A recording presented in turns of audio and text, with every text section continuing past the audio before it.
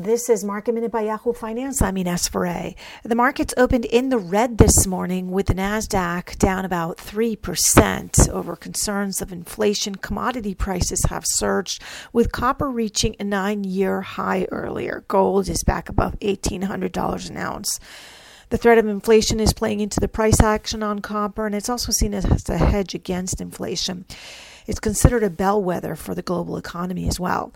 Bitcoin earlier was down about to $46,000 a coin. That's the lowest in about 2 weeks. Treasury Secretary Janet Yellen yesterday said that Bitcoin is an extremely inefficient way of conducting transactions.